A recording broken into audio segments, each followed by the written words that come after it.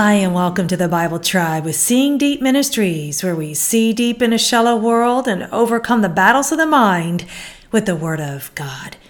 Complaining comes naturally to us, doesn't it? But just because it comes naturally does not mean it is excused. When we learn to tame the flesh and walk in the Spirit, praise will pour out of our mouth instead of grumbling. Reading today from James chapters 4 and 5, and the verse of the day is James 5 verse 9. Do not complain, brothers and sisters, against one another, so that you may not be judged. Behold, the judge is standing right at the door. In context, James was speaking to the church, y'all, God's people. He was telling them to stop whining and complaining about one another.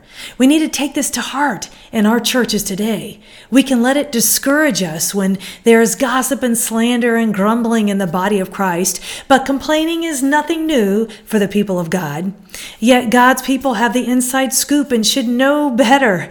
Complaining comes from an ungrateful heart that thinks it deserves more than what God gave.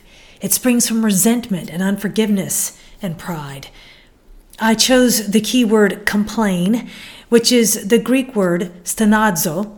It means a sigh, a groan. This actually meant to complain within ourselves, like a groaning or murmuring. James reminds us that complaining against one another, even in our own hearts, is heard and judged by God. Thought of the day. When we complain, we dishonor God's name. Application. I remember learning about something called martial arts prayer over 30 years ago. It works like this. When we think a negative thought about someone, we pray the opposite. So if someone is unkind or complaining about us, we pray for them. Don't give in and don't join the whiners club. Amen.